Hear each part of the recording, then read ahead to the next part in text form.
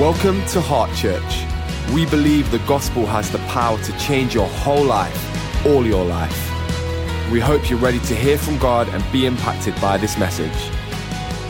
We're starting a new series at this time, and that's to do with the fruit of the Spirit. We've been looking at the gifts of the Spirit, some of the gifts of the Spirit, and we're going to work our way through the fruit of the Spirit.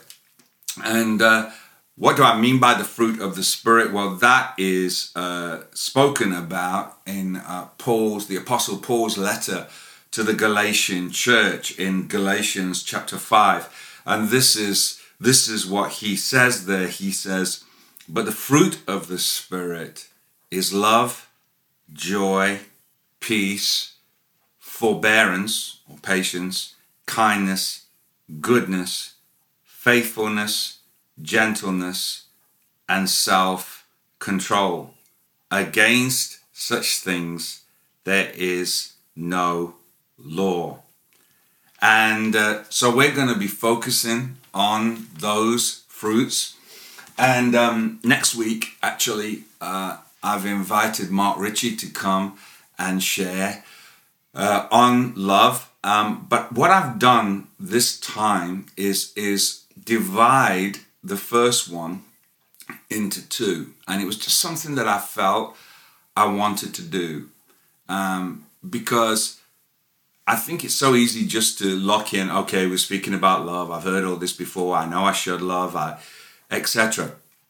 And Mark's going to be coming to speak about how the Spirit of God gives us the ability to love. But I wanted to start in a different place. And so I want to put this seed of thought in your mind. In order to truly love, you must know you are truly loved. In order to truly love, you must first know you are truly loved. And this is the road I want to take for us in these few minutes that we've got together. Allow me to pray, if you would. Holy Spirit, we thank you that you are here to help us not only just comprehend intellectually what is being said today, but to catch something in our heart and our spirit. Father, we take authority over everything, every hindrance that would seek to snatch our attention, to steer us away from that which the Spirit of God is saying to us. And we pray, Lord, that you will help us to not just give mental cognizance to what is being said, but we would receive deeply a new revelation of the love of God in our lives. In Jesus' name, amen.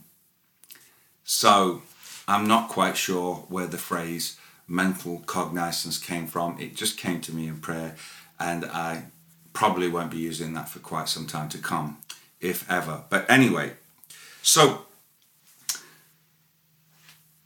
I think that this actually, it comes from a deep place within me, because I think that a lot of us would understand the theory of love. And yet when we're talking about the things of the Spirit, when we're talking about what the Bible teaches us about love, this isn't just to do with what I know I should do. It's not about me, okay, yeah, I need to work harder at this. Oh, yeah, I need to put more effort in here. I think that when we think like this, we really miss what the Spirit of God is trying to get us to understand. You see, knowing starts with believing. What I believe is really important. I would say that more important than what I know is what I believe, because what I believe will influence everything. I can know things, I can know the theory, but what I believe will seriously impact that. Belief is to do with the heart. It starts with the heart. And I may believe in God, but it's ultimately what I believe about God that will impact my relationship with him and the way I walk out my faith. See, in John 3:16, the Bible says this, "For God so loved the world that he gave his one and only Son, that whoever believes in him shall not perish, but have eternal life." A powerful and well-known scripture.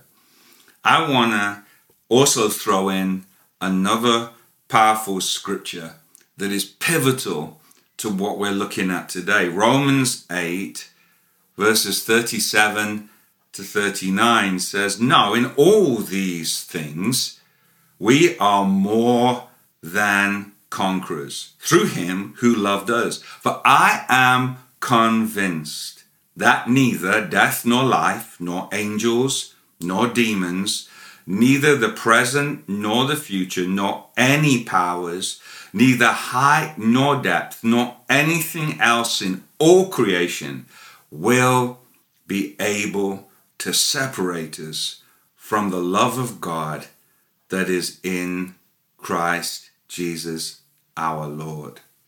Two very powerful scriptures. Many of us know them. But I want to suggest to us today that there needs to be something more than just knowing about them. Are these in your heart? Do these penetrate to the deepest part of your being? The truth is, and this in these scriptures, we understand two things. Firstly, we are loved unconditionally. And secondly, we are loved continuously. We are loved continuously. We are loved unconditionally. And we can do nothing to earn this love. All we can do is receive it. I think it's an important thing just to look again. John 3:16, "For God so loved the world." It was the love of God. It was God's love that caused him to send Jesus into the world. This proves actually that Jesus, the love of God and the fact he sent Jesus was not because of our good behavior, because the world was messed up. It was while we were yet sinners that Christ died for us. It's an incredible thing that the love of God sent his Son to redeem humanity. But it's important, and a very important thing to understand, that it was not because we were sinners. It was not because we were great. It was nothing to do with any of those things. It was to do with God's love that sent Jesus into the world. So the first scripture proves that it's nothing to do with my behavior, because I was far from God, the world was far from God, and yet God loved me. Even when I was far from God, God loved me enough to send Jesus. God loved you enough to send Jesus. And then secondly, the second scripture proves that there's nothing I can do to separate myself from that love. There's nothing either from the heavens above or the earth below that can separate you or I from the love of God. That is an incredibly powerful and should be an incredibly comforting thought. And Paul said, I'm convinced of it. I'm convinced that nothing can separate me from the love of God. I want to just ask you today, are you convinced? Am I convinced? Are you convinced that God loves you unconditionally and that there is nothing that can separate you from God's love? You see, you and I, we need to believe that we are loved unconditionally and have been loved continually. I'm going to say that again. We need to believe in the deepest part of our being that we are loved unconditionally and have been loved continually. And I say that because if I don't get that, if I'm not convinced of that, if I've not had a revelation of that factor, then it certainly will impact my ability to receive love, and secondly, my ability to give love. And I want to say that, I'm preaching it today, but it has not been the easiest thing to grasp. I think that I believed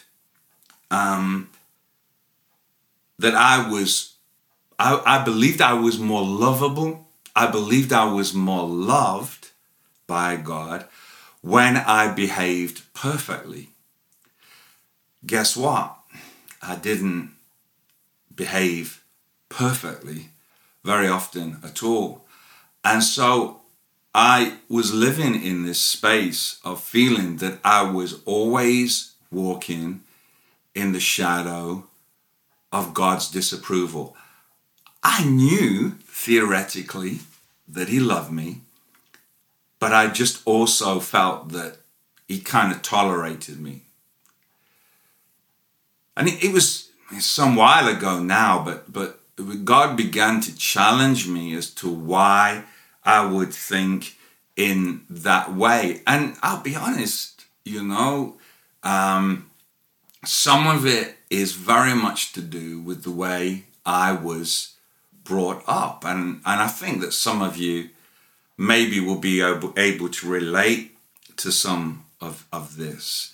And, listen, this is not an opportunity for me to diss my mom and dad. They did the best they could with what they had. They didn't know God, and all that's dealt with. But we can't deny the fact that some of the way they did things impacted my life, just like some of the way your parents did or didn't do things impacted your life. And one of the ways that, if you like, I became aware of, that was evident in my childhood, is that for me, my parents, if I misbehaved or I did something that they felt was wrong, they withdrew affection. They withdrew the evidence of their love when the way I was behaving or the way I was living did not meet their expectations. They became distant, they withdrew affection, and they used silence as a weapon. Now, as a child, that meant two things. It meant that I then, because it was a horrible, intolerable set of circumstances, particularly when you're young. And so what I, later learned that I did, I never realized at the time. It was just something that I found myself doing. But what I did was I sought to earn back their love. How did I seek to earn back their love? How did I seek to earn back their affection? Through good behavior, by being extra good. And it was all to get back into their affections, get back into their, to being approved of. And I realized, particularly in the early days of me following Jesus, that I dragged this dysfunctional model of love into my relationship with God. What do I mean by that? That I thought that God was the same, that he loved me when I was doing well, when I was performing well, when I was living perfectly. But when I didn't, and that was often, as I've said, I earned his disapproval and believed that he withdrew his affection from me. And so I found myself in this cycle of continually seeking to get back into his favor.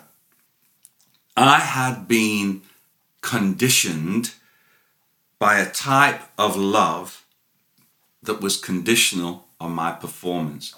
I had been conditioned by a type of love that was conditional on my performance.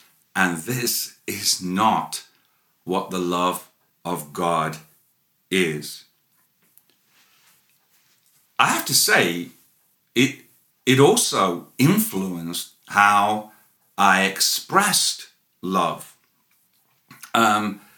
So I would find myself doing loving things in order to win approval and favor from others. This means that in truth, what were actually or apparently acts of love, they were tools that I was using to earn affection, to earn approval, to earn favor. And how can I put it? It's like, yeah, I buy you a bar of chocolate, but I want you to share that with me. So I'm giving you something, but I want you to share that with me, because my giving you that to you is a route for me to feel that I am loved and approved of by you. So another way of putting it was, if I do you a favor, then I would keep a tally in my mind and want and expect you to do a favor in return. I'll scratch your back, you scratch mine, and I would expect that because I was looking for love, I was looking for favor, I was looking for approval, and I was using these tools to get that. Again, this is not God's model of love. If I'm saying nice things to you in order to get you to say nice things to me, I am really missing the point. And a good test is when I find myself getting resentful or angry when you have not done what I expected you to do, then that is a good test that the love I was expressing had hooks in it. I was fishing for a response. It looked like I was expressing love, but I was fishing for a response. There's a verse in Proverbs 23, verses 6-8, that says something similar to this. It says, "Do not eat the food of a begrudging host. Do not crave his delicacies, for he is the kind of person who is always thinking about the cost. Eat and drink, he says to you, but his heart is not with you. You will vomit up the little you have eaten, and you will have wasted your compliments." I mean, not the greatest of scriptures, but it's saying that your heart, your attitude, your thoughts are really powerfully interwoven with what love will do in the end, what true love will do in the end. Essentially, what I've been talking about isn't love at all. It had the appearance of love, but ultimately it was manipulative. It was seeking to fill an emotional black hole in my own life. And I was seeking to fill that hole in my own strength. But if you can relate, I need you to understand that trying to fill that emotional black hole in that way is exhausting, it's ineffective, and it's counterfeit. So if that's the counterfeit, what is true? What is real? If I can't, through good behavior, earn favor, then what do I have to do? Well, let me tell you a story, and I want you to use your imagination. Imagine that you have a son or you have a daughter, and they come to you one day and they say, "Hey, I'm tired of being in this house. I'm tired of you telling me what to do. I want you to give me my inheritance now. I want you to give me everything that you are going to give me right now, because I want to get out of here and I want to leave." And then that son or that daughter, maybe, I don't know, the father or the mother mortgages their home, gives them the portion of their inheritance. And let's imagine that son or daughter, as they left, they also stole some jewelry because they didn't feel that the money was enough. And they disappear, and you text them, and you email, and you do everything. You call them, it always just goes to voicemail. You leave messages, there's no response. Ultimately, you call, and eventually your emails bounce back, and when you call, it doesn't ring anymore, and your whole way of reaching your son or your daughter has gone. And this goes on for years. There is nothing, there is no communication. And then one day, or one night should I say, it's 2:00 in the morning, there's knocking at the door, the doorbell's going, there's knocking at the door, and you, wiping sleep from your eyes, come downstairs, and there they are. There they are, stood in the doorway, swaying backwards and forwards, eyes glazed from, I don't know, the last drink or the last drug they've taken. They have been clearly sleeping rough. They've vomited down themselves. And they stand there swaying, and they say, "I've come home. I've come home."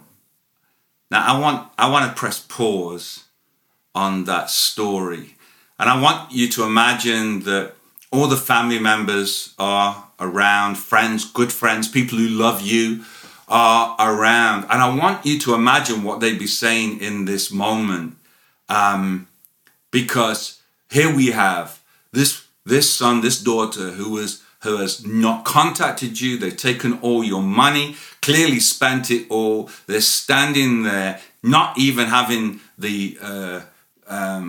manners to turn up with sober, and they're standing there swaying, saying, "I've come home." What do you think those people would be saying? They'd be saying, "Forget it. Do you think that you're going to take that son, that daughter in? Are you crazy? They need to learn. They need to learn that they cannot behave like that. They cannot treat you like that." And that is a very natural and very human response, but it's not God's response. because some of you might hear some familiarity in the story from the story of the prodigal son in Luke 15. And we see there a father who, without a hint of disappointment in his eyes, went running out to meet his son, stinking of the pig pen, and he brought him home, and he poured favor and acceptance on him. I want to say that that is what the love of God is like. It will not be earned. I don't deserve it. It is freely given. And I believe that I cannot truly love until I know that I am loved with that kind of love. It means that I love from a place of fullness. John 8 verse 36 said, "So if the Son sets you free, you will be free indeed." I believe that it is this kind of love that sets you free. In comparison, my human love, my human capacity for love is a little tiny bucket that if you can actually come and remove the water in that bucket and it will eventually run out. I can drain the bucket dry. But God's love is not like that. It's not a tiny bucket. It is a river flowing through your garden. And I believe that if we're going to truly love, then we need to understand the source of that love comes from the borders, beyond the borders of our own garden. Maybe that's what Jesus meant when he spoke to the Samaritan woman in John chapter 4. Maybe that's what he meant. You know, when he talked to her, this woman had been seeking for love all her life. She tried in her own strength to meet her need for love, her need for acceptance in the arms of other men. And Jesus called her out. He said, "Hey, you've had 5 husbands, and the man you're with now isn't even your husband. You've tried 6 men to fill that void that's in your life." He said, "You've given your body to all these men, but if you give your heart to me, the 7th man, the 7th man, the perfect man, if you give your heart to me, then I will cause springs of living water to well up inside of you. I will pour such love into your life that the love that flows from you will flow from that river of love I've poured into you." It's a supernatural love that is placed in our hearts. Romans 5 verse 5 says, "And hope does not put us to shame, because God's love has been poured out into our hearts through the power of the Holy Spirit." I can love unconditionally because I have been loved unconditionally. But not my tiny bucket kind of love, God's supernatural river of love flowing through me. This is not about me just trying to love. This is about me accessing a supernatural love that God has placed in me. It's not just about me trying to do good deeds. I actually want to. I find that supernaturally a desire has been placed within me to love beyond that which my natural human capacity is able to love. It means that I can forgive those who don't even deserve my forgiveness. Why? Because I've been forgiven and I did not deserve forgiveness either. I want you to understand that we can love because the love of God is in our lives. God loves me with the kind of love that in spite of everything I've done, without a hint of disappointment in his eyes, he draws me close. He welcomes me home. And he says, I love you. I love you unconditionally. And I have loved you continually. 1 John chapter 4, verse 19. We love because he first loved us. You've come to the end of this message. We hope you've been challenged and inspired. Stay up to date with everything going on in the life of our church by checking out our social media. Just search Heart Church UK.